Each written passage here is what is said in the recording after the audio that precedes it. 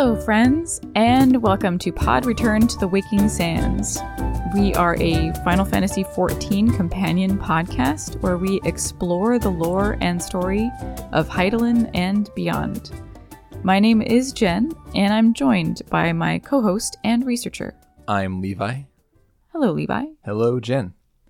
Today we are continuing and completing the second coil of Bahamut. Then we'll be wrapping up with a special guest who has completed the coils on Savage difficulty. But first, what happened last time, Jen? We did the first chunk of second coil. So we met Nael Deus Darnus, chased him through the Hulk, fought a Medusa lady, fought a robot, fought this is not in the same order, fought a big plant. And now we're doing the last bit, the important bit, where he makes us pay for our sins against his children. So we are now on to the last turn of second coil, turn 4, or turn 9 of the overall sequence. Either way, we are now 6,329 yalms below the surface. It's impossible. We are riding an elevator down, but it bursts out of the elevator shaft into open air. So we have come from this underground structure into the clouds somehow. This is a holodeck. Yeah. Spoilers, Jen. Holy shit. Sorry. I mean, that was like, hey, why does it look like we're outside when we're 18,000 fucking feet underground? We are actually, Jen, in the clouds, and we land from our elevator on a floating island of Earth. The red moon Dalamud hangs low in the sky, and we see floating Earth islands with points of corrupted crystal at their bottoms that are dotting the sky. Nael Deus Darnus steps towards us, saying this is the resting place of Nael von Darnus. This is a grave for the undeserving, and for trespassing on their god's sanctuary, this shall be our grave too. Alize whips open her Arcanist tome and blasts Nael with a bolt of energy. It rockets Nael's helmet off, revealing a feminine face with white hair. This person goes on, saying that in von Darnus's final moments, he felt a divine will reach out to him, and Nael Deus Darnus was born. And then did the words of my God resound in mine ears. They tip their head back and become awash in ether. A surge of energy courses over their body, transforming them from her Magitech Imperial person into a muscular, scantily clad, demon-like creature with great wings and golden armor. I think that she is supposed to read as like a dragon hybrid, but honestly the silhouette is more demonic to me. Yes, definitely. Okay, not just me. Yeah, it's more bat wings than dragon wings. Yep. Nael goes on, bring onto mine enemies crushing defeat, that they might know despair without end, and claim thee thus the victory which thou wert once denied. This is Bahamut speaking through Nael. So this is Bahamut's directive. Bring unto mine enemies crushing defeat. So Bahamut is instructing Nael, do this for me in service of me. You're right. I actually didn't read that, but you're absolutely correct. This is Bahamut speaking through this body. While that's happening, Alice is on the sidelines, speculating that Bahamut plucked Nael's essence from oblivion in his final moments preceding the Battle of Carchano. But either way, we gotta defeat Nael to proceed. Yes. This whole thing is a reimagining of the fight with Nael that was part of the capstone to the original Final Fantasy XIV. A literal reimagining, as this, of course, is an illusion. I'm thinking this place is pulling from Nael's memories to create this. There's no, quote, reason that we have to be fighting Nael in this simulated skyscape. But I think it's more that whatever technology is in here is pulling from Nael's memories and emotions. Maybe they want to redeem themselves or something. I don't really know. Or, prove that they are stronger, prove that Nael Deus Darnus is stronger by defeating their enemy here. There is so much self-loathing in this fight. Yeah. And that's the reason Nael Deus exists. It's a rebirth and it's a retry. Yep. So this is also a slight break for me to have a rant before we go on, because this is absolutely the worst case I think, of the devs leaving the players who started playing with A Realm Reborn out to dry. The climatic end boss to Second Coil and an extremely difficult fight features a character and story moment that only original players can experience. Nobody who has started in A Realm Reborn, unless they have gone researching out of the game itself, knows what the fuck is going on here. Yeah. So it feels like it's really doing a disservice to those players. I'm sure that the 1.0 veterans were in love with this moment. Yeah. This is a thing they connect to, I'm sure. But for us people, though, who started later on, like... We don't give a fuck who this person is. We don't know them. We don't know why they're important. We don't know why they're mad. We don't know anything. So we're fighting a fucking bat lady for reasons in Allegan stuff for a little bit more clear reasons. There were moments it hit me not at all, is I guess what I'm trying to say. Yeah, I mean, that's fair. So we did this together, Jen. We did this unsynced together with a tour guide who was walking us and some other scrubs through all of Coils unsynced. When they dropped this character here, like, honestly, it makes me slightly mad legit that they just kind of force in this character that hits so hard for the original people but has no connection for the new people. And people who are playing this game are still investing time in this thing, you know? Like, Coils is no joke. Like, it made me feel alienated from the game when I was like, okay, yes. So here's this thing that this big story moment and ties into this big story moment, which I cannot access as a player. Yeah. Like, there's something here, but it's not for me. Yeah. And it makes me feel like the awkward kid in the room that nobody's talking to. Anyway, so that is the end of that rant. Let's now contextualize this character. First off, we heavily went into the Battle of Carchano in our Battle of Carchano episode, so I give that a strong recommend for anyone who missed that or who wants a refresher on what the Battle of Carchano was. However, either way though, let's talk about Nail. We actually had punted some Nail details from that episode until this very moment, 50 or so episodes later, because we could not talk about Nail's full story at that time. Now we can, though. It's all out in the open, literally, because this armor doesn't leave much to the imagination. I get it. Thank you. Yes. With this, we have now brought Nail's story to a close. Back in the beginning, Nail von Darnus was the eldest daughter of an imperial house. However, her name back then was Eula, E-U-L-A, and her brother's name was Nail. So, Nail, the real Nail, was killed during an ill-conceived mission that was ordered by their father. At least, Eula believed it was ill-conceived. He came back mortally wounded from this mission, and Eula tried to save him but was unsuccessful. Her brother's death drove her to take on lethal vengeance against their father, out of grief for her brother and probably anger from what she believed to be this ill-conceived dumbass assignment that her brother died on. So she kills her father, and then she takes on her brother's identity. As Nail now, she becomes Nail von Darnus, and Nail orders their father's inner circle executed and carries on, so Eula carries on Nail's career from there, becoming fully Nail von Darnus in identity. So now everyone outside the house thinks that Nail's still alive and doing good shit, and everyone who is close to the truth is dead at Eula's hand. Jesus. However, there's a change in Nail too at this point, obviously. Nail becomes known as an absolutely ruthless commander caring for naught but victory. This is where Nail gains the title the White Raven. Because of the Raven's accolades, they were selected to lead the Eorzean invasion in Final Fantasy 1.0. So Nail shows up with the 7th Legion.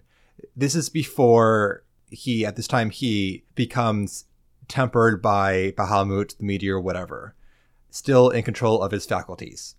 And Nail has been, however, heavily involved in the meteor project because House Darnus donated Allegan artifacts to the project, and so they have some serious strings on the project that Cid's father has been working on. the one that wiped out an entire city in the first experiment. So again, quick reminder there, the first time the meteor was contacted, it blew up Bosnia. They shelve it for years, and then Nail brings it back saying, hey, we can do this properly this time. We can use the meteor to destroy the Eorzeans. We can do it right. When you say meteor, you mean Dalamud? Yes, correct. The meteor project is the Dalamud project. Dalamud is the meteor. Okay.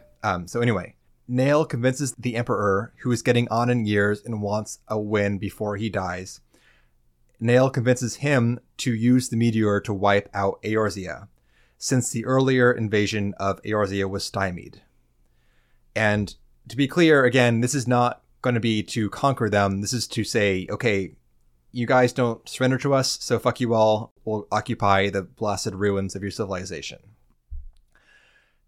So this brings us to the end of 1.0, where Nail is leading the 7th Legion and trying to call down the moon Dalamud, which is supposedly as part of the invasion. However, at this point in time, Nail and the 7th are acting more like a cult than like a legion. And now that we know more about primals than we did when we first began the game, we can probably say that Nail was indeed tempered at some point by Bahamut, and so stopped caring about the invasion and started caring more about freeing Bahamut from the moon, I'm guessing. Well, sure, because Bahamut's now like whispering in their ear. Yeah, exactly. Nail posts up on a floating island, very much like the one we're on now, and Sid leads a band of adventurers here to strike Nail down before the meteor is summoned, before Dalamud is summoned. They succeed in killing Nail, however, it's too late to stop the meteor, so Dalamud descends, 1.0 ends, Calamity, etc., as we know. We are now going to have our showdown with Nail Deus Darnus.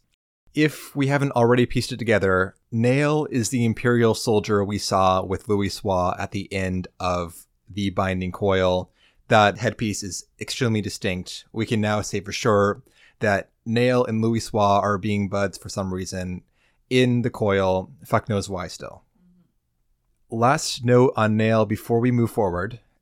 Bear in mind that this is mostly speculation from ancient forum posts and Reddit posts and so on, as I don't think there's any official word, but the story I've heard, and I think that one of our members in our Clear party was paraphrasing this too, in the Japanese version of 1.0, Nail's gender was left ambiguous, so when it came time for the English version to translate it, they had to make a guess as to which pronoun to use for Nail.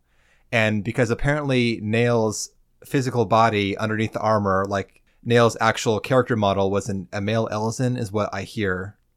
They assumed that Nail was a male character, so started calling Nail he in cutscenes. The story goes, and again, cannot confirm this is what I hear, but the story goes, though, that this kind of gender ambiguity for Nail that we're seeing now in turn 4 of Second Coil, this is kind of squaring the circle with regard to why Nail was supposed to be a she, maybe, but then Nail got a male pronoun in 1.0 in the English version. So this story about Eula taking on Nail's identity and so on, this brings all that mistranslation confusion together.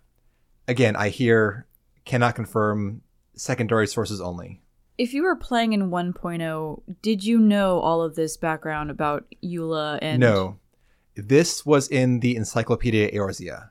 So Wow. The background, again, this might have been a retcon to make things work. I don't know for sure. But the background about Eula is in the Encyclopedia Eorzea. So until that came out, I'm pretty sure there was no clarification as to why Nail looks like a boob demon in Second Coil, but had male pronouns in 1.0. Yeah. I mean, we all like to think that there was foresight here, and that they knew of this family tragedy and the assumption of a brother's identity, and so using he/him pronouns obviously kept everybody else in the dark, because I mean that's how everybody else would have known Nail in real life, because it was a secret. But why make Nail Deus Darnus feminine if you didn't have to. Well, I assume that Nail may always have been meant to be feminine in like the Japanese creators' minds, or maybe in their planning, but then they had to reconcile this pronoun issue with the English version. Maybe. I don't know. I mean, that seems like a lot of fucking work to be like, to fix the use of a pronoun. What if, okay, so like English gets translated, whatever, it's all good. No one questions it, period. Now, second Coil comes out and they create the Nail character model. Nail is feminine and like, oh shit, but we called him a guy back in 1.0. Now what? Yeah, well, I mean, it would be cool if, like Nail presented, like in 1.0, like this ruthless fucking legatus was actually a woman. That's pretty cool, but she acted like under her brother's name and like as a man or like whatever, because I don't know, like Livia, she got real fucking high in the organization as a woman. So I don't know if there's a reason for, like, you know, Eula adopted Nail's identity because she wanted to, you know, make sure that her brother's legacy would live on. He deserved to live on, and she was going to be that for him, for his memory. But also, was there a little bit of, well, I can only get so far as a woman, so I have to pretend to be a man? Like, is there some of that too? I don't know. Obviously, the way that the game kind of is structured has changed as times have changed. And I think that 14 today is much more progressive. Like, it's obviously more progressive than 14 at the start. No question. So maybe, even though the Empire we know now, who gives a shit? Maybe back in like the 10 years ago days, maybe in the minds of the writers, the creators, that maybe it was more of like a male society. We do know Livia is high in the ranks too, but she's still subservient. It also has stuff. Stuff. So it's interesting though that like the redo version of Nail is the feminine, meaning Eula. So Bahamut chose to resurrect Nail in that form because maybe as if she were able to behave or perform or you know.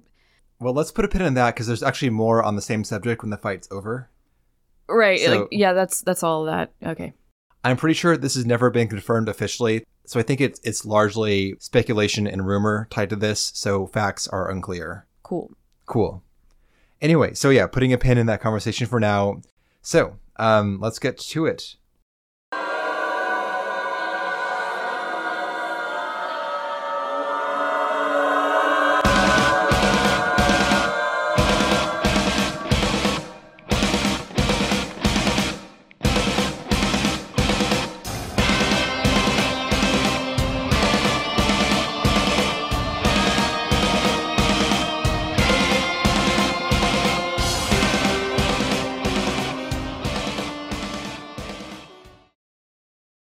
Okay, wow. So fight time. This fight has some phases to it, Jen.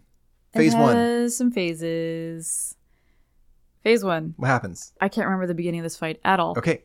Nail's appearance never transforms in this fight.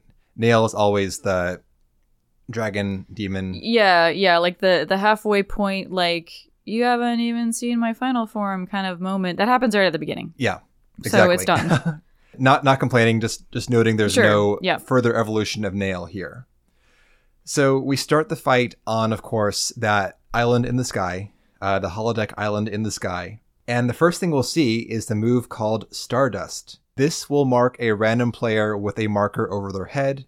Soon afterwards, a meteor will drop upon them. So you're going to get an Ankh-looking symbol above your head. So you run out to the edge of the arena. Once the symbol disappears, then run away.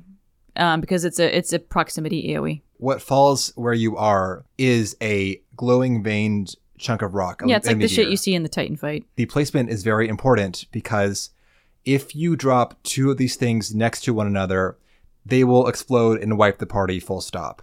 Right. So you must be very precise as to where you place all of the meteors starting here. Right.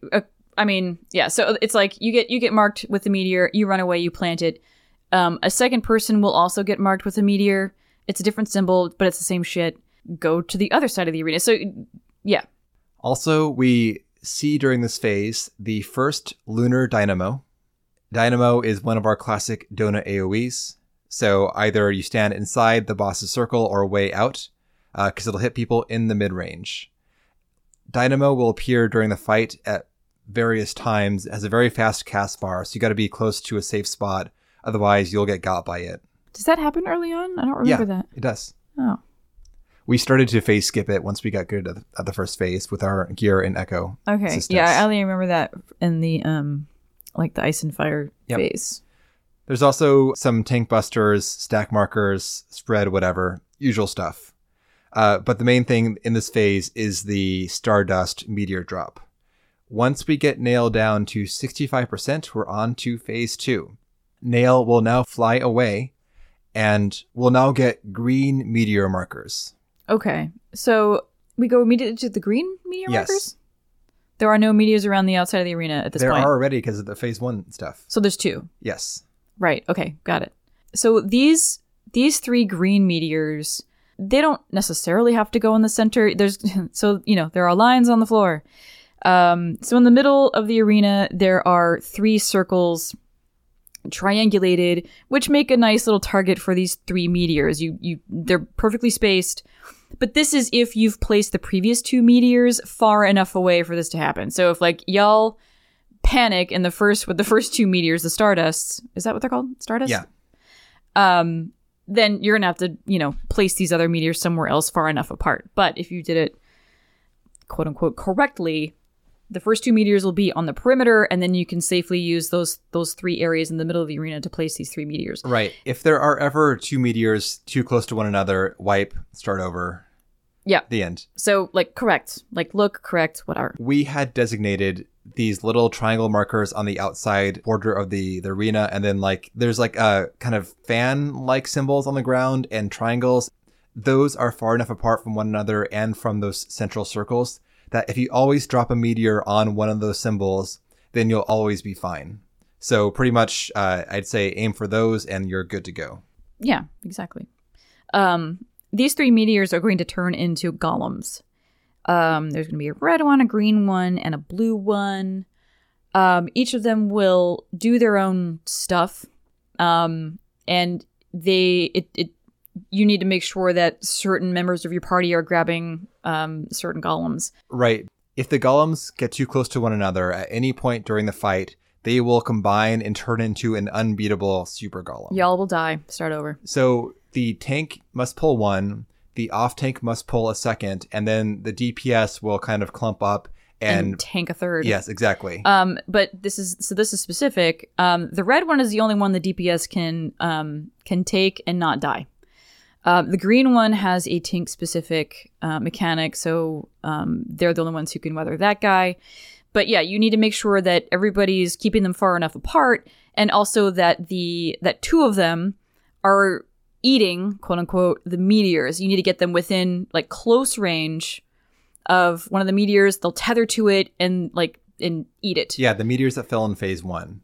And you need all of these meteors, because this will happen again. Golems need to eat meteors, so there are no meteors left on the arena. If they're left alone for too long, they will explode and kill the party.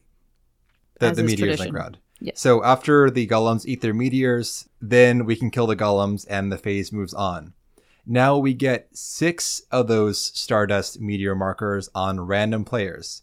It can be on 6 different people. It can be 3 on the same person. You don't know. It's random. So to prep for this, immediately after the golems eat the shit, you're going to kill the golems. Great.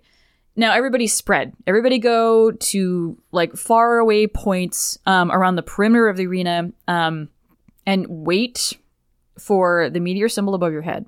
If you get it, you chill, wait for it to disappear, then run away, because again, it's another proximity AoE. So what you're going to be doing is everybody's going to be chilling on the perimeter, nicely spaced, waiting for their meteor. Once it happens, they run clockwise, whatever, to the next spot to avoid the damage, and then then the next person will get targeted somewhere. It's not going to go in order, obviously, but somewhere along the perimeter, another person will get it targeted. They're going to have to drop it in a very particular spot. The bullshit of this is that the same person could get a meteor twice in a row. It happened to us. The person got it 3 times in a row, in which case they're going to have to like drop a meteor, run to the next point just in case. If they get it, then they're spaced far enough away. And then that will shove the person who was in that spot to the left again. And so like you've got clumps of people like traveling along, like hoping they don't get the fucking meteor thing. It's kind of chaos. Yeah, it's actually, I think it's kind of great. There are some combinations that are almost a guaranteed wipe because there's a very small window from when the marker appears to when it drops. So you cannot cross the arena if your side's full of meteors. Y'all just need to move like in a circle. But so you're also, moving the smallest distance possible. It's very gratifying too to have that kind of organic shuffle happening as people make room for other people. So we all make sure we have enough safe space to drop our meteors in. Yep. We got very good at this by the time we were done. I mean, with this fight. you can read it if you know what to expect, which is you don't know what to expect. Yep. So after we do all that and we've placed our meteors correctly, we get 3 more of the green meteor markers. Same deal. If you've placed your 6 prior meteors in the right places, you can drop the 3 green ones in those central circles. They're safe. Exact same thing, golems hatch. You feed the golems the meteors. You cannot feed one golem more than 3 meteors.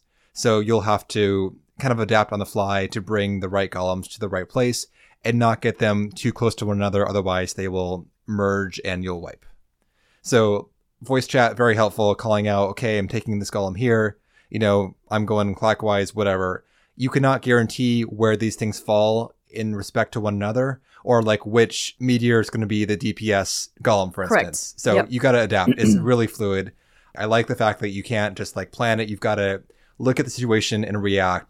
You can react in time if you're fast enough to come out of a kind of a bomb situation. Maybe the DPS golem eats 3 meteors because that's where things landed. I don't know. Yep. But like you can do it. It's fine. Yeah. Anyway, once we do that and kill those golems, then we're on to the next phase. Before the actual fight, I do want to call out the lyrics to Nail's song in phase 2. The song title is Rise of the White Raven. They go, from on high he marks the past, marks the present, marks the future. A revolution is upon us. All the gods are dead. Machines will rule the heavens. Reason will rule the land. Exalt we the white raven. Behold, his wings enfold the world. He calls down the red light of destruction. He glows with the red light of victory. The empire, hail to the empire. Bear witness to the advent of fate. Bear witness to the advent of Dalamud. Obviously about Nail before tempering, but still extremely metal. Yeah, pretty much. Pretty much metal.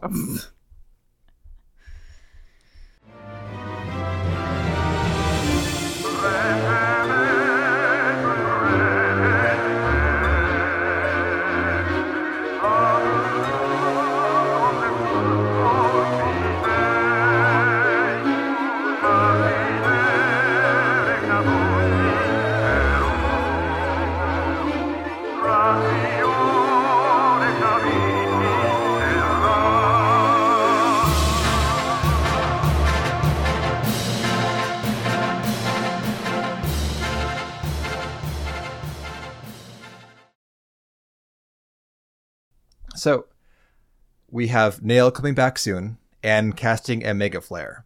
So we're going to stack up with the main tank separate from the party. Nail will count down to a Mega Flare, big-ass raid-wide, mid-up as usual.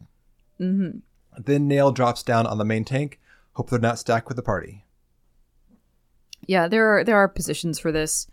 You do have to kind of get the sweet spot because the heavens fall. When Nail reappears, the holodeck shifts and the entire arena transforms. We have left... Now you're on Cartno, aren't you? Yes, we are now in the fields of Cartano. Yeah, you'll see like Garlean This wreckage. is fucking metal as shit. Like, Yeah. It looks just like that Cartano cutscene that we get after we meet the leaders. It's like deep red light everywhere. Yeah, exactly. And Overcast smoldering sky. wreckage. It's so good. Yeah. So we are here, and the first thing Nail does is cast Heaven's Fall. Heaven's Fall summons a fragment of Dalamud that slams down in the center of the arena. This is a fucking chunk of moon that wham, down it goes. If you're inside of it, you die one shot. Good night. If not, you're knocked back towards the arena edge. Like most raid fights, the arena border is a death wall, so you got to make sure that you either use your knockback mitigation or you place yourself where you're not going to get knocked into the arena wall from the Heaven's Fall knockback. And now welcome to the shit, Jen. This fucking phase is a mess. Yes. Good.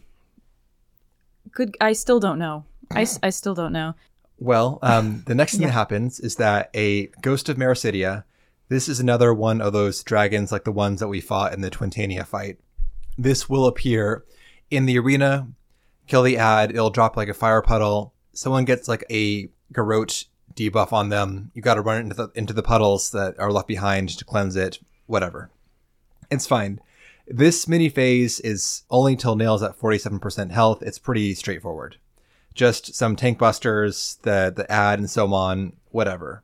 47% though is where it enters the shit. So first off, bear in mind that the boss now gets powered up tank busters that get stronger as the fight goes on, to the point where the tank must use their invulnerability to survive the tank buster. So is there a cast bar? Fuck no, Jen. It's fucking Coils. There's no cast bars. Yeah. You got to know the order of the casts to know when to invuln up against the tank buster that will kill you, even with tons of mit. Also, we got, of course, more Lunar Dynamos, the donut AoEs. We have Supernovas, which are gravity balls that will suck players into them and apply heavy. So if you are caught into one of these kind of like black hole gravity balls... I never saw these. I guarantee you died to them. Probably, but I never saw them. That's probably why I died to them. People kept like, so what about these black holes? I'm like, what the fuck are you talking about? I don't know where black holes are happening or what they're called. I'm running around because it's ice and then it's fire and then it's ice and it's fire. I don't know. Pretty much. I can't comment. Voss will drop these black holes. If you're stacked with the party and one appears on you, it can wipe out like half the party. Easy. Is that the marker on top that looks like an ice sprite? The marker on top? The black hole marker or whatever, like 3 people get it?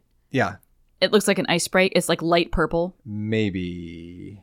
It's like a spread thing, right? Yeah. Like get away from everybody? Yep. Okay, anyway. Then fire and ice shit.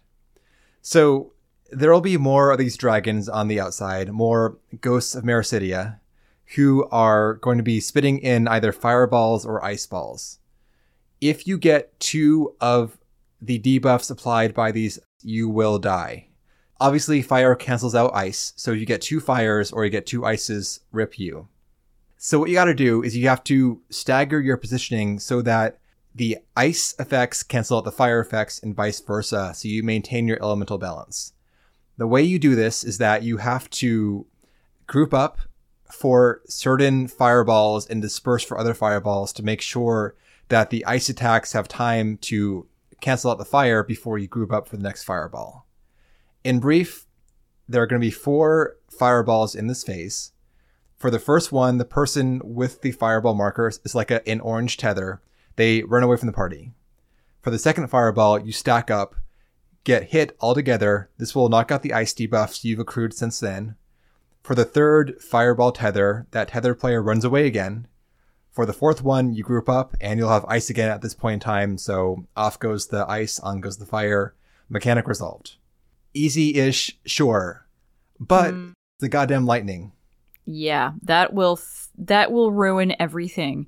It seems innocent enough. Like, oh, an elemental debuff. Cool. I'm getting like hit with lightning, in like a 5-mile radius around you. So while you're doing the out in for the fire ice shenanigans, somebody is going to get the lightning debuff. So they need as soon as you figure out who that poor asshole is, they need to get away from everybody, because that lightning strike that's hitting them repeatedly will give paralysis to everybody else around them,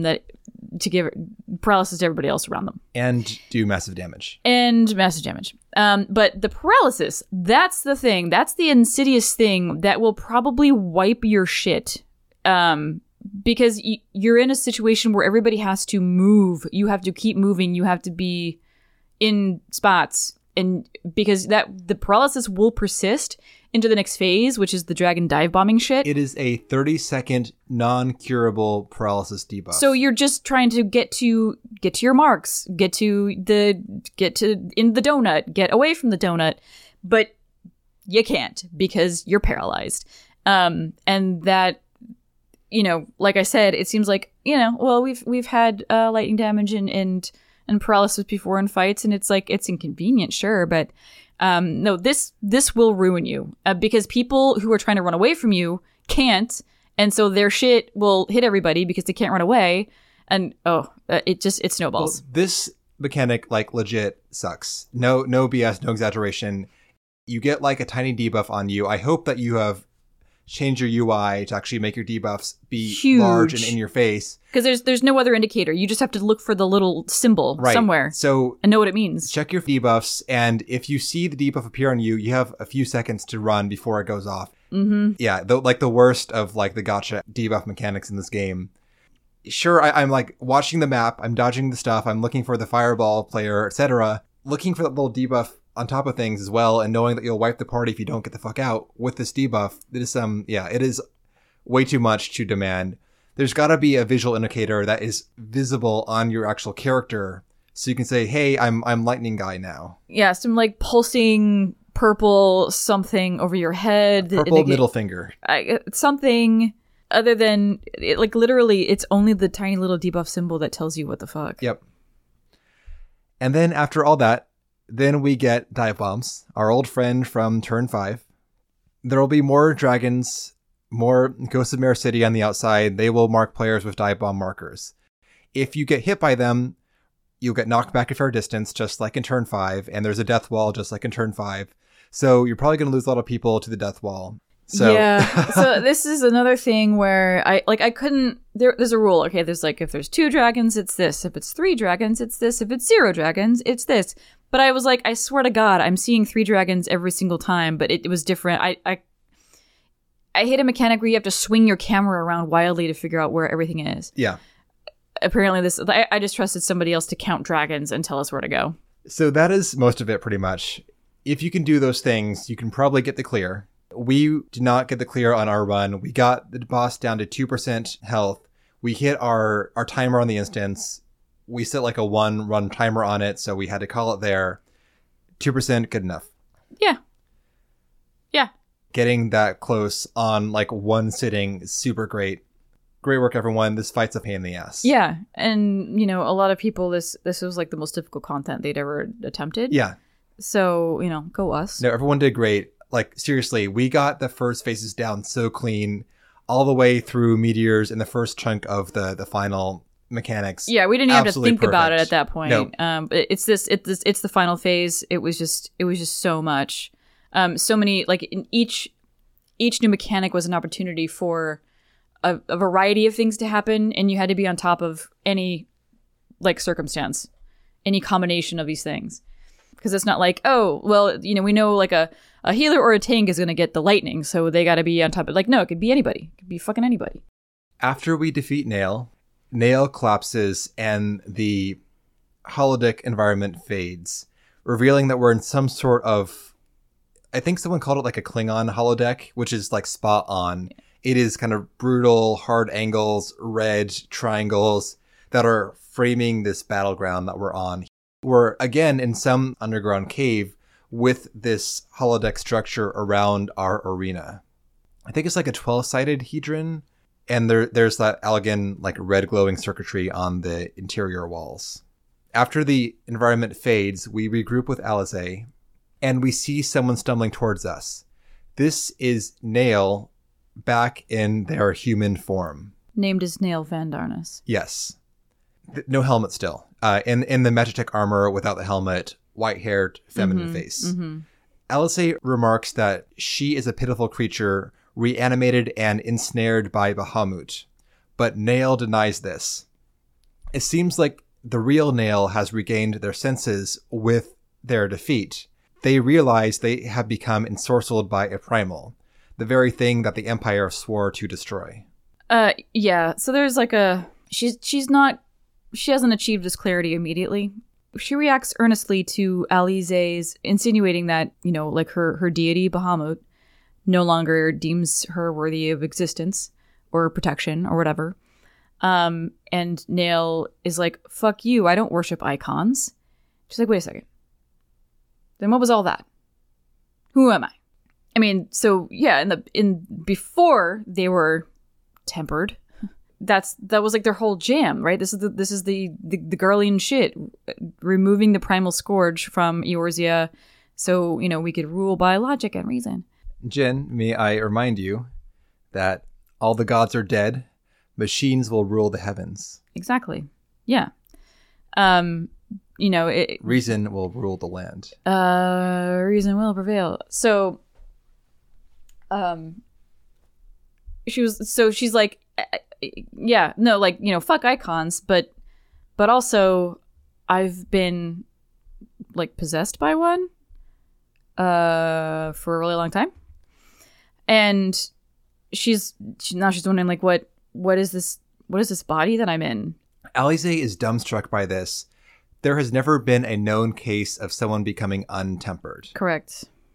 Perhaps since Nail failed Bahamut, then he is done with Nail. Correct. Now. So Nail and Alize are, Alize is making these observations, and Nail is responding in a way that, we did not expect, as someone who is tempered and was so deep in the fucking Kool-Aid.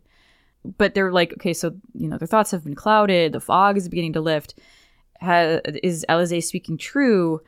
And so this is when, like, so Nail is having these where she's like questioning herself and what she's doing, where she is, and Alize is like, what is happening? So yeah, watching someone tempered like come to is not a thing that happens. The only way that could happen is Bahamut relinquishing control, because they're, like, fuck you, you're not useful to me anymore.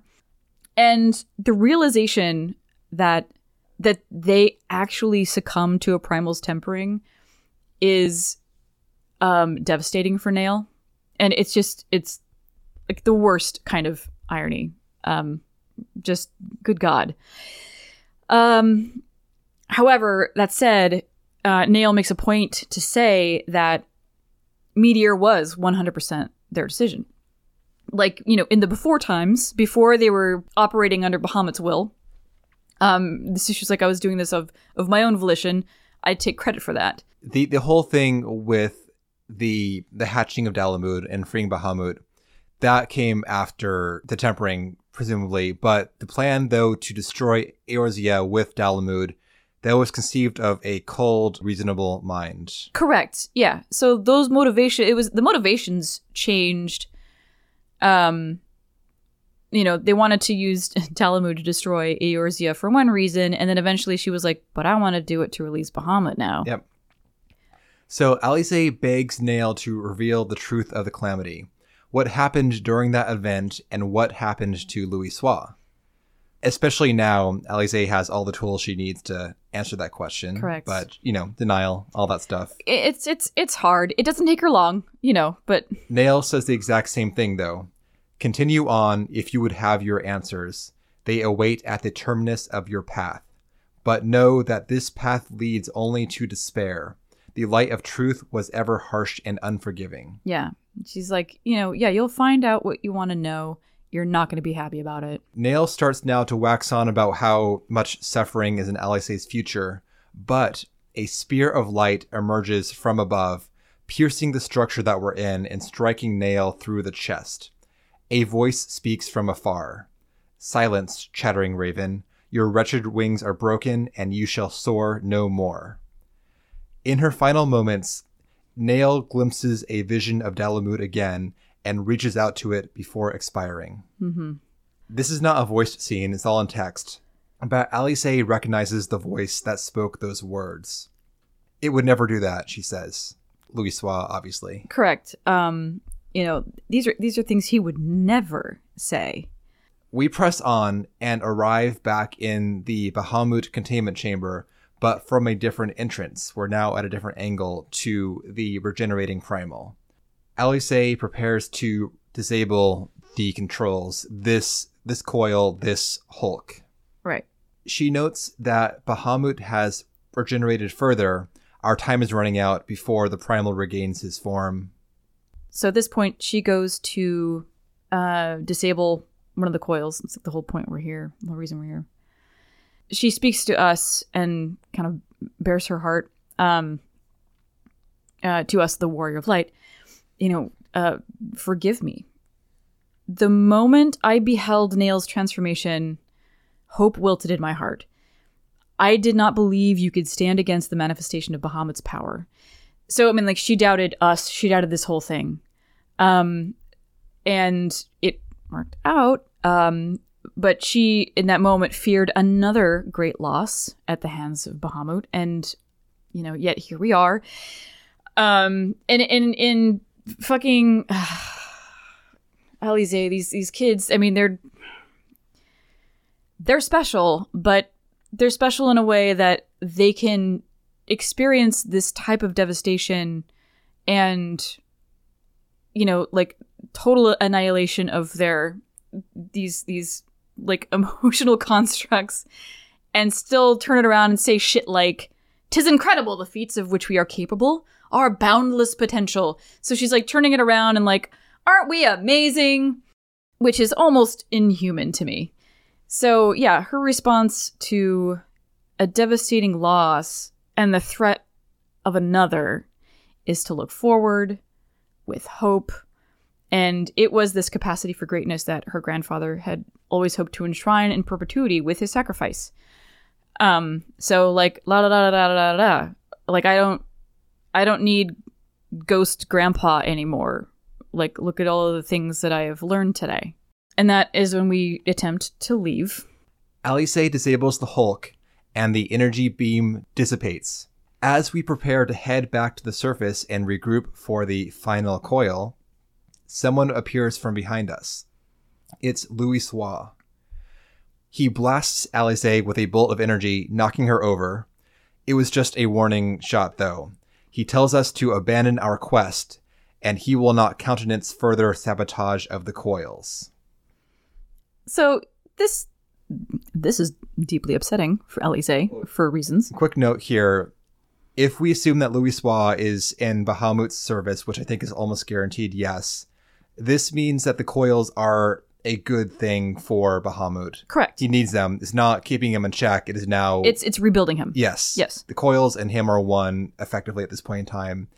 We can also infer, going back to the earlier comments, that Bahamut has commandeered the entire structure or structures because of all the other shit that is now working in his service. Right.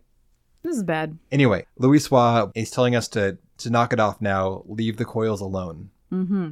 And Alize is still the last shred of denial going on here. She's like, but if we don't disable the coils, then Bahamut will revive?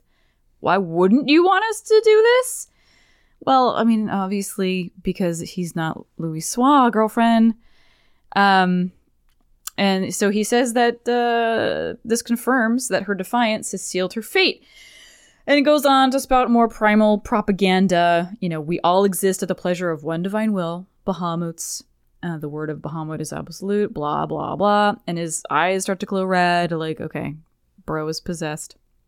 Scurry back into your holes, vermin. You have been granted this one reprieve, but should you be so foolish as to crawl into my lord's domain again, I will crush the life from you myself. So, This is the light bulb moment for Alize.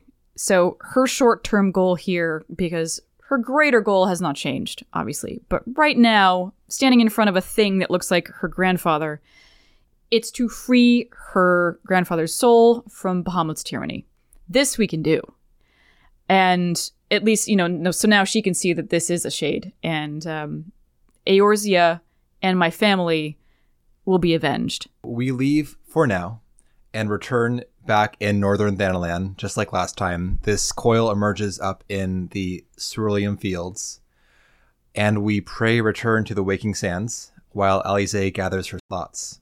We get back there and explain what happened to Urianger, and recall that he too was a disciple of Louis Soir, and he is pained by our retelling So no telling then what Alice feels having... No, he's deeply concerned. Yeah. I mean, he is a very sympathetic person, despite how he might present. Urianger wonders if Alice should recuse herself from further forays, but she steps in. She arrives back at this point in time and says, hell nah. Mm-hmm. I'm not out of this. We're going to finish this shit ourselves. He's like she is purposefully seeking out every fucking trigger to her deepest traumas. Maybe stop it. Yeah, so this is when Urianger gives a little exhibition here. Yeah, he talks about Nail and speculates that Nail became tempered when the Empire constructed the lunar relay, which is the substitute for the Crystal Tower, because the Crystal Tower was only discovered after the Calamity, so they had to create a surrogate to contact and control it. Yeah, to contact Dalamud. Oddly here, this adds more confusion and kind of more fuel to the Nail fire. Urianger is adamant that Nail was a man and that Bahamut reincarnated Nail incorrectly. Because he talks a lot about like how he fucked up that recreation of Nail, but it was good enough to serve Bahamut's needs, so it's all good. I think that, honestly, he's full of shit. Urianger would not know better because he only knows that... He knows what we know. Exactly. Correct. So, of course, he'd be like, no, but Nail was a man. Like, well, as far as you know. But, I mean, I think, though... But he knows enough about, the quote-unquote noble house of Vandarnus. How would he not know there was, like, a sister? And that, if Bahamut resurrected Nail, then, perhaps he chose the form of Nail's sister as the form because Nail, the OG, didn't do it right. He just says that Bahamut didn't give a shit enough, so resurrected Nail incorrectly. I think that he is emphatically wrong, though. Yes, and that, like, shame on you, Urianger, for having a theory that is so fucking sloppy. Yeah. That it speaks to Bahamut just being so fucking careless in their resurrecting. That's not something that is done lightly, especially when it's one of your own fucking disciples. And I think also because when we have that moment of clarity from Nail at the end, Nail doesn't say, oh, I'm actually Eula. There have been additions to the work as time's gone on, but we only have the game as it presents itself now. Assuming all that we know as canon goes together, Nail doesn't go, oh, wait, I'm actually Eula in this cutscene. Nail says, I am Nail. Correct. Like, Nail has become this person. This is like deep psychosis. She has, like, completely assumed the identity. So seeing herself in her, like, what is essentially her own body, her own form, she can't recognize it anymore because she just, buried that deep. It's not her identity anymore. So, like, that makes sense. That checks out. But come on, Urianger, like, oh, Bahamut just, like, fucked up, whatever. So Urianger presses Alice again here. Can she really contemplate a course of action that pits her against the visage of her grandfather? Yes, she answers. His freedom can only be won by the destruction of Bahamut. And now Alice leaves to go prep, I'm assuming, and Urianger introspects out loud. This is one more of those kind of thesis statements of the storyline in like one sentence. Long have I believed the pursuit of such treasures to be the duty of every true Charlayan, but each new revelation serveth only to heap further anguish upon those whom we would fain protect. Yep. Coils.txt. Ignorance is bliss. And at that, we are dismissed as Alice and Urianger seek the entrance to the final coil. But outside the break room, Alphinaud's being a creeper. He is peering around the corner and muttering to himself about if his dear sister has finally found her resolve. Will you, Alice, he says to no one, will you find a use for the secret, for the key that only you and I hold? Given our propensity for curiosity, you would do well to remember that keys may serve to seal doors as well as unlock them. And Bahamut is a most unwelcome guest to whom the door should never have been opened. Yeah, well, too late. I'm sure that the Waking Sands is very impressed at this monologue, Alphinaud, that you're saying to yourself. Well, Alphinaud's impressed at this monologue. There we go. Yep. This fucking Audience guy. of one. Yeah. The only one that matters.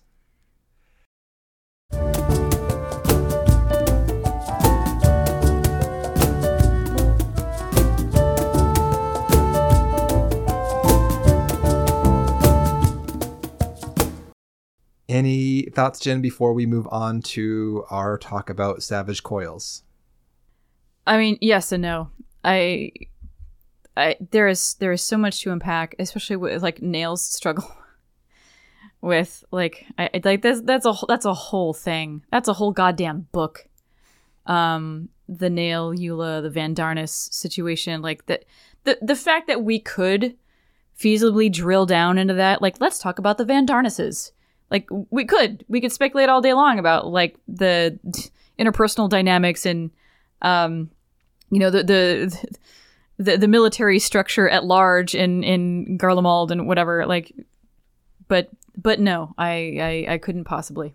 So now we move on to an interview with one of our listeners. We are fortunate to have someone who has actually completed Coils Savage synced on our Discord.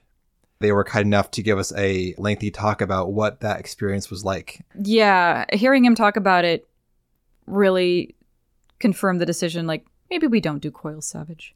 Yep. The amount of patience you need, I mean, you really gotta want it. And I just don't. And you'll hear in the interview, like, but like, what do you get?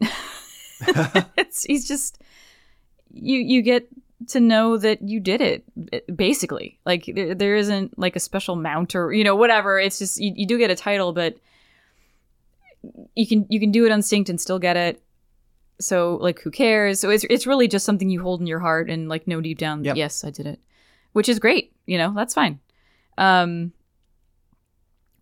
I get that. But yeah, our experience with Savage is obviously much later in the game. We did Endwalker shit. We did Endwalker Savage, the Pandemonium series. Yep. And that was our first go around with Savage in general. And it was punishing. And we did it for like 2 nights a week? Thereabouts, yeah. Yeah. So like 6 hours a week? Like it's you gotta chunk out serious time for this. Mm-hmm. And knowing all of the shit that we had to coordinate and do in a modern Savage raid series, and all of the shit that they still hadn't figured out or that had yet to figure it out in Coils Savage, I don't know how you handle it. But we'll let Daniel talk about all those fun little quirks of Savage Coils. And it was, it was great to hear. I'm glad he's done it. We don't have to. Fantastic. So do bear in mind, this was done on different audio devices than our normal recording tools. Yeah, so sound a little shitty. Yeah, the audio is going to be worse. Apologies. But also tons of knowledge, tons of interesting facts about this type of content. These runs, definitely worth listening to. Yeah, so, maybe it'll talk you out of it, or maybe it will convince you. So enjoy. We are here with Farinay, who has joined us for 2 of the synced Coils runs so far. Farinay has run through all of Coils Savage, which is a very impressive accomplishment. Farinay, would you tell us a bit about yourself, please? So I'm Daniel in real life and Farinay in the game.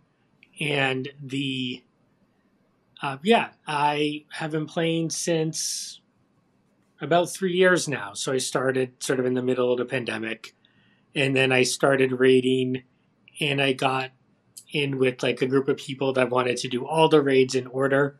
So we started going through the level 50 raids in April of 2021, and we're finishing up the level 80 raids by now. It took a while. So after playing for about 6 months, I started doing raiding with Coils, which is not quite the same as doing like current raiding, but it was certainly an experience. Of course, but still. Do you do minimum eye level, or do you do it regular synced? The first time we all went through Coils, we did normal synced, which at that time was pretty difficult for us. And then later done it with other groups, minimum item level. And right now we're all doing Eden minimum item level, which is very difficult. Oh my god! Yeah, that is hardcore. I'm very impressed. You could just unsync obviously and stop that stuff, but no, you're progging legit. Oh yeah, thank you. Yeah, Yeah. Dan, can I ask, why? Why do all that rating? Yeah, like the rating I get, and then but I guess I can get all of it, doing it all on minimum eye level because that's fucking cred. Oh, But thank you. yeah, I'm just you know We what's the impetus behind your decision? uh, the group that I did it with, we went through Coils and Alexander and Omega normal synced, and by that point we were just getting better at the game, and we wanted more of a challenge. So we switched over to minimum item level when we That would do started it. raids. And then I have done some of the older raids with other groups, minimum item level. So I did not do Savage Coils on mine. Savage Coils, there's no echo for Savage Coils, but so we did higher item level, but no echo. I think that's a fair trade. Okay, all right. Yeah. So I understand there's only a Savage version of Second Coil, not Yeah. first or third. I have heard a million different stories about why it exists, and they all boil down to like the devs were experimenting with something harder for. This was before there were ultimates, so this was at Yeah. that the hardest content in the game. Is Savage still level 50? Is it like syncs down to level 50? It is all synced down to level 50. God, it is that insane for level 50 stuff. It makes it very difficult on the healers. Oh yeah, missing Like, some it's tools not- there. If you played a lot of like white mage at level 50, like Yep. Oh no. So you have a white mage in your group, in your static? So I just watched all our clear videos to because we finished about a year. We finished turn 9 about a year ago, and so yeah, we had a white mage, and then a sage or a scholar. I think what we did, we had a scholar for 6 and 7 because sage didn't exist yet, Fair. and we had sage for 8 and 9. So how long did it take you to prog through all of Savage Coils? So it took. So after we finished normal coils, we made a pretty bad decision to spend 4 nights a week trying to do turn 6, and we all went insane. And that took about a month of 4 nights a week, and that was really hard. Now, I know of more experienced raiders that have cleared it much quicker than that, but this was like we were like just starting out with raiding, and that was that was a big step up in difficulty for us, like really noob raiders at that point. Oh, absolutely. I mean, Yeah. making the decision to jump into that level of content after, like, you started Final Fantasy XIV just in fucking general in April 2020. So no, in October 2020. So it's about 6 months after I started playing, we started doing. That's what I'm saying, dude. Like, I'm getting into this fucking huge ass ordeal that is Final Fantasy XIV. 6 months into it as a playable character, I'm like, you know what? I want to do the hardest shit there is. Thank you. Yeah. I was not the person who made the choice. I was just like, yeah, sure, I'll go along and do Savage Coils. Yeah, but turn 6 we kind of went insane, but then we cleared it, and then there were 2 parallel groups doing turn 7, and one of them was doing it for over a year, and then my group was doing it for like 6 or 7 months, and they eventually sort of merged. Some people dropped out. Some people enough people dropped out that the 2 groups kind of merged, and we got a clear in November of 2021. So let's hit the turns in order. I have not heard turn 6 come up yet. So how is that one? That one's pretty much a snooze on regular synced. Yes, so regular synced, it's not even that difficult on mine, because it just, you can kind of brute force through a lot of the mechanics. But on Savage, you cannot brute force through the mechanics. So it is, like, do you want me to go through mechanics or? Let's talk about the trash pulls first. There are 2 groups of golems before you even reach the boss. How is that on Savage? I wasn't aware that I'm still a new player. I consider myself new. I will never let go of my sprout. So when you say turn 6, that actually means second coil first turn. Yes. Okay, got it. All right. Yes, that's right. So turn 6, because there's 5 turns in first coils. In first coil, correct. All right. So I just want to make sure that we're like using the same language here. That's perfect. So turn 6, the trash pulls, they hit a little bit harder, but I don't think we ever actually wiped to the trash pulls. I guess, as we hit the bosses here, rather than go by all the mechanics, what are the most distinct ones for you? Do they add in new mechanics that do not appear in normal? In turn 6, the main difference is that the mechanics are coming up more often. It's the same mechanics, but they're coming up more often, and you have to do them all. There's no brute forcing through it, which you can brute force in the normal. The normal is what's supposed to be a Savage level difficulty. Right, so it's like Savage squared for the actual Coils Savage. The Savage coils are supposed to be kind of like harder than normal Savage, but not as hard as an Ultimate, I guess. The main mechanic that took forever is this mechanic where there are these slugs, and you have to just very carefully burn them down one at a time, and you need to knock the slug down past 50%. It will then go and eat a honey and become a big slug, and then you need to kill the big slug. And you need to do that very carefully, 1 slug at a time for 6 slugs. And that was probably the biggest wall for our group, because it just requires a high level of coordination. So why the honey mechanic? Because I think in our run, we just kill the slugs and called it good, right? Yep. So what happens if you don't feed the slug correctly?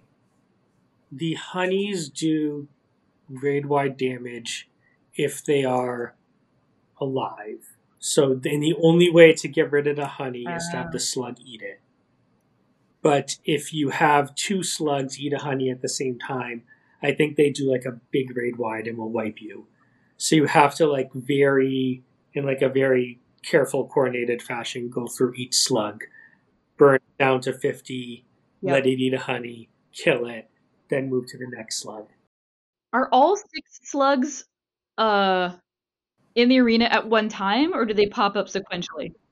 It's 3, and so you have to do 3 of them, and then the boss will cast their Leaf Storm, I think, is the move that sort of resets it. So it's basically like going through the whole cycle So twice. It's like you're babysitting 2 to make sure they don't eat honey, and then dealing with the 1. I can totally see how that is insane. Yeah, so it just requires a lot of coordination to just very carefully hit them one at a time and carefully bring them down to 50% and then burn them down after they become big. So yeah, that was what took the most time for turn 6. Any other noteworthy mechanics in turn 6? There's a big welcome to Savage Coils moment where the boss does a move called Blighted Bouquet. This is in normal. The boss does a move called Blighted Bouquet, where you just have to stop. It will kill you if you do any move while it's casting Blighted Bouquet. And you just have to stop. And Savage Coils, or Rafflesia, does that move right at the beginning of the fight. When new groups do it for the first time, almost all of the group dies to that. Such a mindfuck you throw out at the beginning of a fight. That's really rude. Yeah, but it's not necessarily the hardest mechanic. It's just no, it's totally unexpected. It's just that first one throws everyone off when they see it at the very beginning of the fight. Yeah, well fucking played, Square Enix. Yeah, but it's useful because that mechanic shows up, a mechanic similar to that, right, where you have to stop. Yeah. Show up in a lot of different fights. But it's in Fall Guys, right?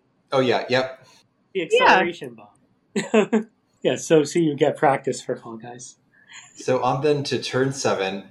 Are the trash fights here similarly easy? Yeah, they're not that difficult, but we did have people in our party who tried to kill people with the rescue. Out of boredom? We spent a lot of time on turn. Yeah. So it's like the chore you got to do before you actually can do the real fight. Yeah. Just kill the trash every time you queue in. All right, so turn 7. So that's the hardest one. Because turn 7 normal is not the hardest of the normal coils by any means, but turn 7 savage is just really, really picky and difficult. Yeah, I think we got some hints of how that could be turned up to 11 in a lot of ways.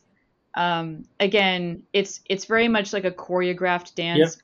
and I think like Levi has issues when it gets to the point where you're basically coordinating this dance and everybody has to hit their mark spot on every time, or it's a wipe. I kind of it's fun, it's different, but I like we had a lot of that in the normal mode already. Like somebody has to grab the Cyclops and pull them to a different spot, and then everybody has to behave a very certain Yep. way to get Yep. like especially when there's always like an enemy that you have to keep alive for some reason and not kill it.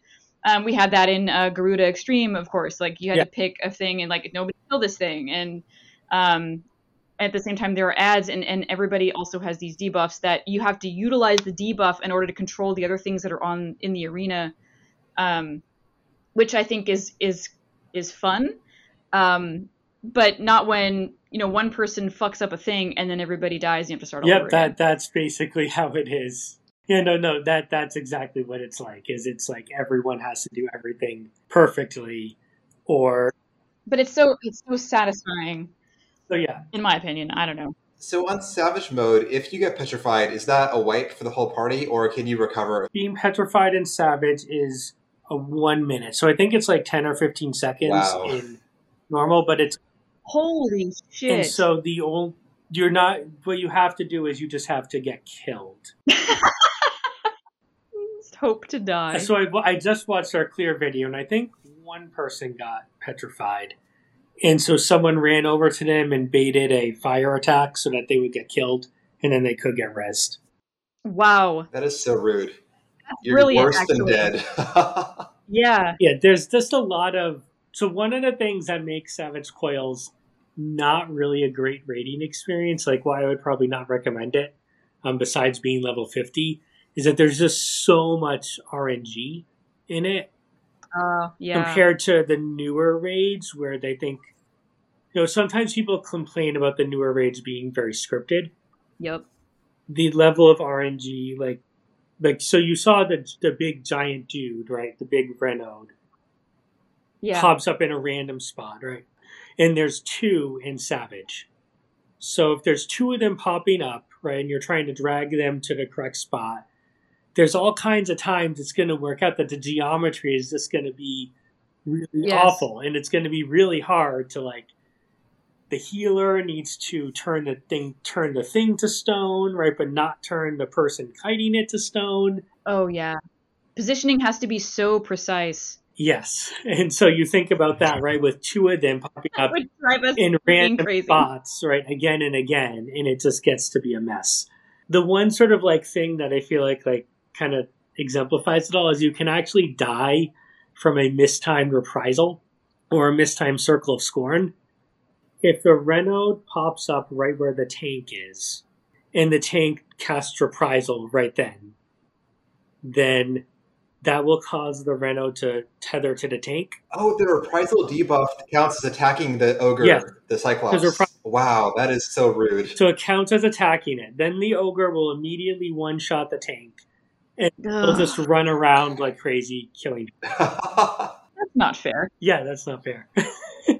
So Circle of Scorn, right, the Paladin dot is also an AoE. And so a few times, like a night, Circle of Scorn would tether the Renaud, and then the Renaud would club the Paladin, main tank, club everyone else while super cool. Melusine goes around killing everybody. But yeah, we joined a group. So we merged together with a group that had been doing it for over a year. And I mean, I need to admire their persistence. Hogging just that one turn? Yeah. There was a group that was led by two people. One of them was like rated quite a bit, and then the other person in our group was determined to do everything in the game in patch order, and so they would not move on until they cleared it, and they just stayed on that. And the two of them were very persistent, and people kept dropping out of their party, and they kept bringing new people in, and they just kept going and going for a long time. And then eventually our group and their group merged. And once we had like a consistent 8 people, it took 2 or 3 months of 2 nights a week to clear it. That sounds about right. Yeah. Yeah, static churn is the worst. Like, you lose all your progress effectively. It's awful. Yeah. Yeah, it's a hell of a brain drain. It makes it fucking impossible. Yeah, and I mean, people don't, they're not very popular because of all the randomness, and it's not like a current raid where we're getting gear things. Sure. You're just doing it because you want to do it. It's hard to hold a group together. Yeah. Any other turn 7 notes? At the end, she casts her shriek on the main tank and one other person. And you have to tank swap, pull her to the center, and have 2 Renodes on the sides, and the 2 people with Curse Shriek have to go to the sides. Is that in the normal mode too? No, that's specific to Savage. Okay, so 2 people get the Circle Petrification AoE. They have to go on opposite sides of the arena, I'm assuming, behind different Cyclops to go off safely. And you tank swap because the main tank is guaranteed to get the Curse of Shriek. So the main tank and one other person will get it. Incredible.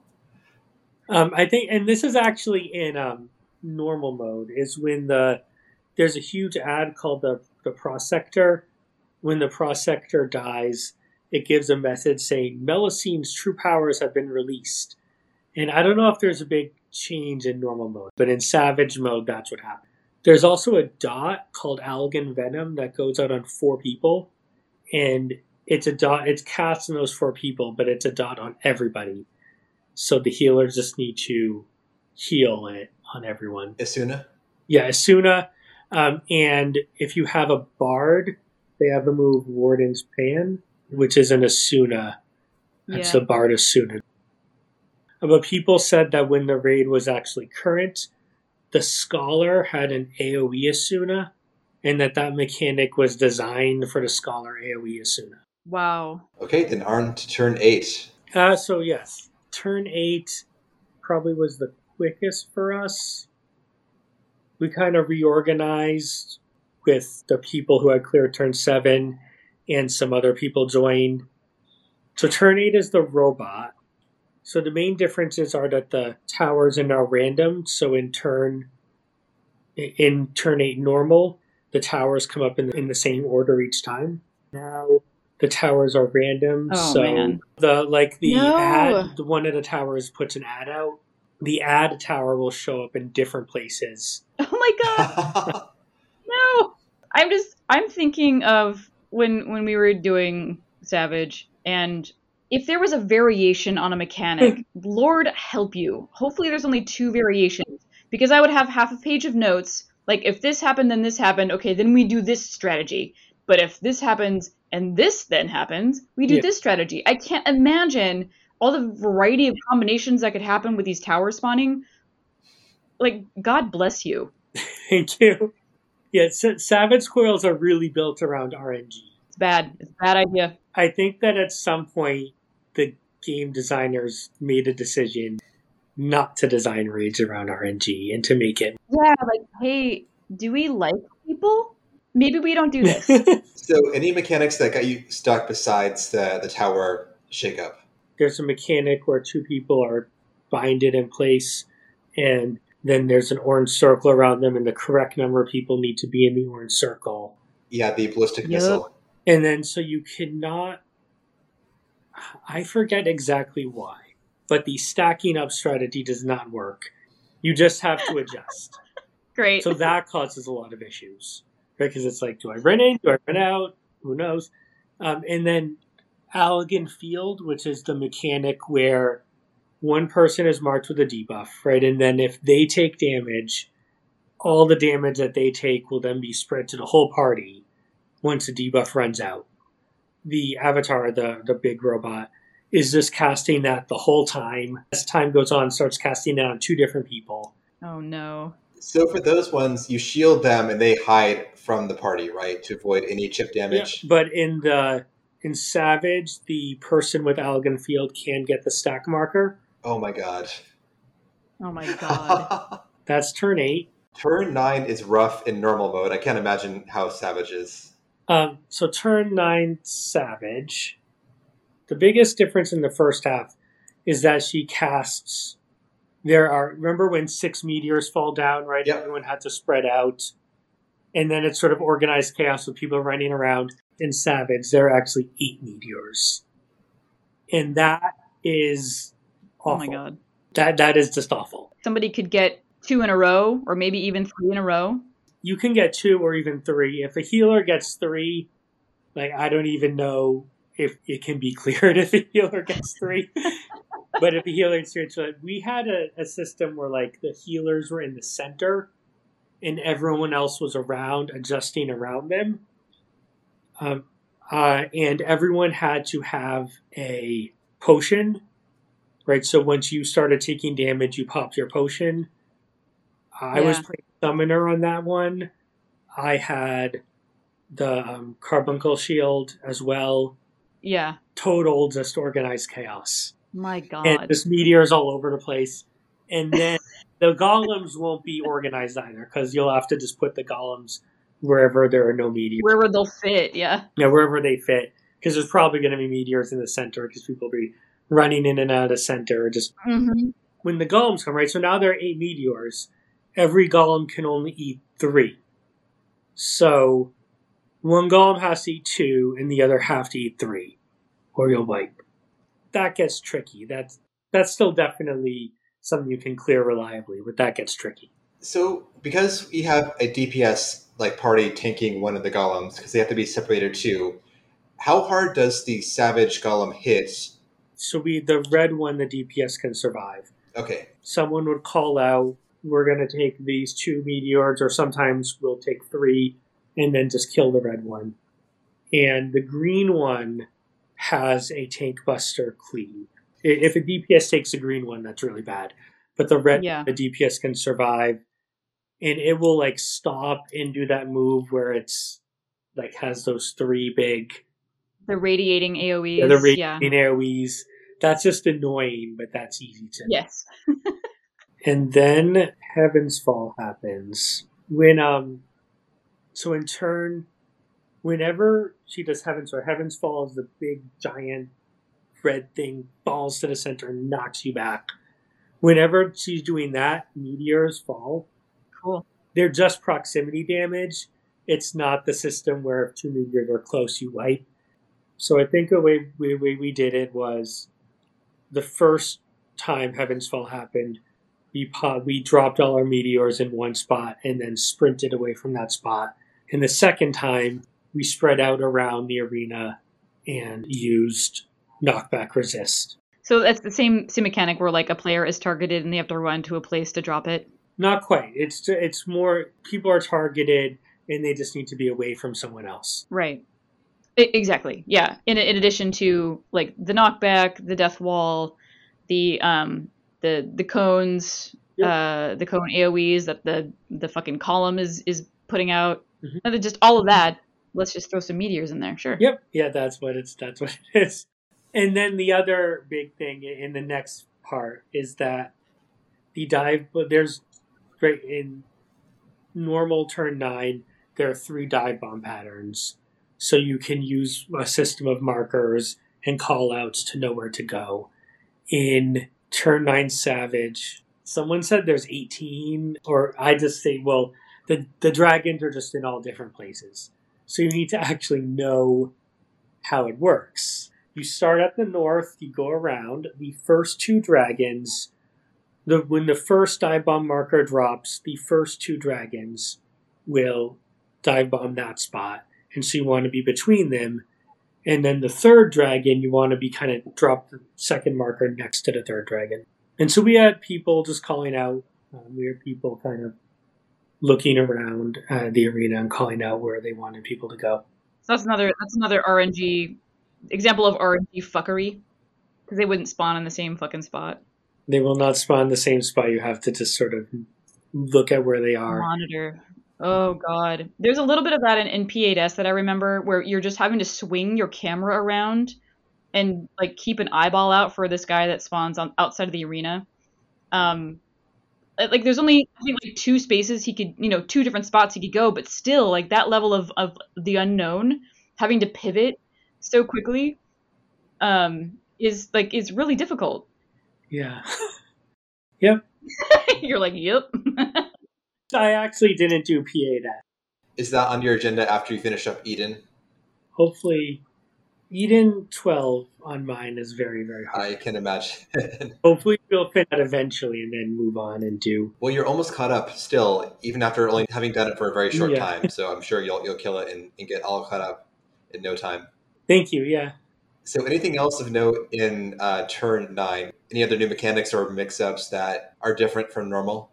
The fire and ice is different. You have to stack for 3 of the fires instead of 2 because the ice are coming out more frequently. Oh my god. And she also, I think, does a mega flare after the dive bombs, which is just a big raid wide. God, the normal one is so rough. I cannot imagine how long it will take you to get T9 cleared on Savage. Speaking of, how long was that for you? Yeah, that one took our party about 8 months. That wouldn't mean it would take every party, and we were only doing that one once a week. Either way, though, I mean, I believe it takes that long, frankly, given again how hectic normal is. I don't know if it would take every party that long, but that's how long it took our party. And we had one spot that kept needing to be replaced. That'll delay for sure. Well, after all that work, what do you get for it? You get a title for each one. You get Rafflesia Reaper for turn 6, Savage. Melisy Mauler for turn 7, Savage. The Avatar for turn 8, Savage. And a Dominatrix for turn 9, Savage. Wow. Now, you can just do it unsynced and get those titles. So what you win is to know that your title is real. Correct. Yeah, deep down. Oh, the audacity to do it unsynced and then to like put that title over yourself. Ugh. A lot of people have the Dominatrix. Well, yeah. I can imagine. Yeah. It's the spiciest. The other ones, the only people I've seen have those titles are people that I did Savage Coils with. I fucking earned this. But yeah, so we got through it all. It took, if we started in April of 2021 with turn 6, and then it was November of 2022 we cleared turn 9, and our group had switched between a lot of different people. I think there was me and one other person that went through the whole thing. Honestly, I think that's pretty good. Yeah, like a year and a half, and you don't even have the same people, and you're all like, at least you were like just new to the game in general. Mm-hmm. Yeah, no, I think that's solid. I don't have any problems with a year and a half. Well, thank you so much for talking to us. This was super informative. Glad to know the inside story on the Savage version. Thank you. Yeah. Thank you for inviting me. I think it's good. I like Coils really I think it ties the story together by really going into the story of the calamity and like how it happened and why it happened. I think it's also good that you're doing it synced because I feel like the fight, like a lot of the actual lore is sort of in the fights. Like in the mechanics, in kind of what's going on in the fight. Oh, absolutely. Like that Dalamud fragment in the third phase of T9, for instance. Like that is really storytelling through mechanics. Yeah. If you watch the trailer for A Realm Reborn, you will see that the heavens fall in the trailer towards the beginning. Oh. And the different dragons of Miracidia. There's actually, in some of the more recent content, there's more about the war between the Allagans and the Miracidians. Oh, cool. So I guess you don't want to... Yeah, some of the worst part actually is like knowing the answers to some things that are asked in earlier content and just like having to stay quiet about them for who knows how long. Thank you again. This was fantastic. No problem. Thank you. All right. Well, we'll see you on the Discord. Have a wonderful day. Yeah, Likewise. Or night. Yay!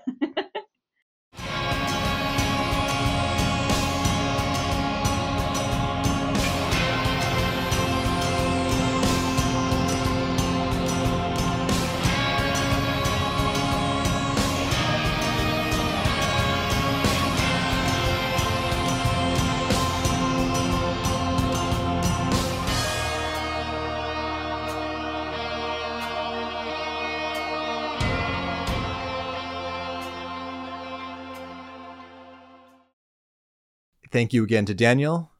Next time, we are starting on the final coil of Bahamut. Gonna wrap this thing up.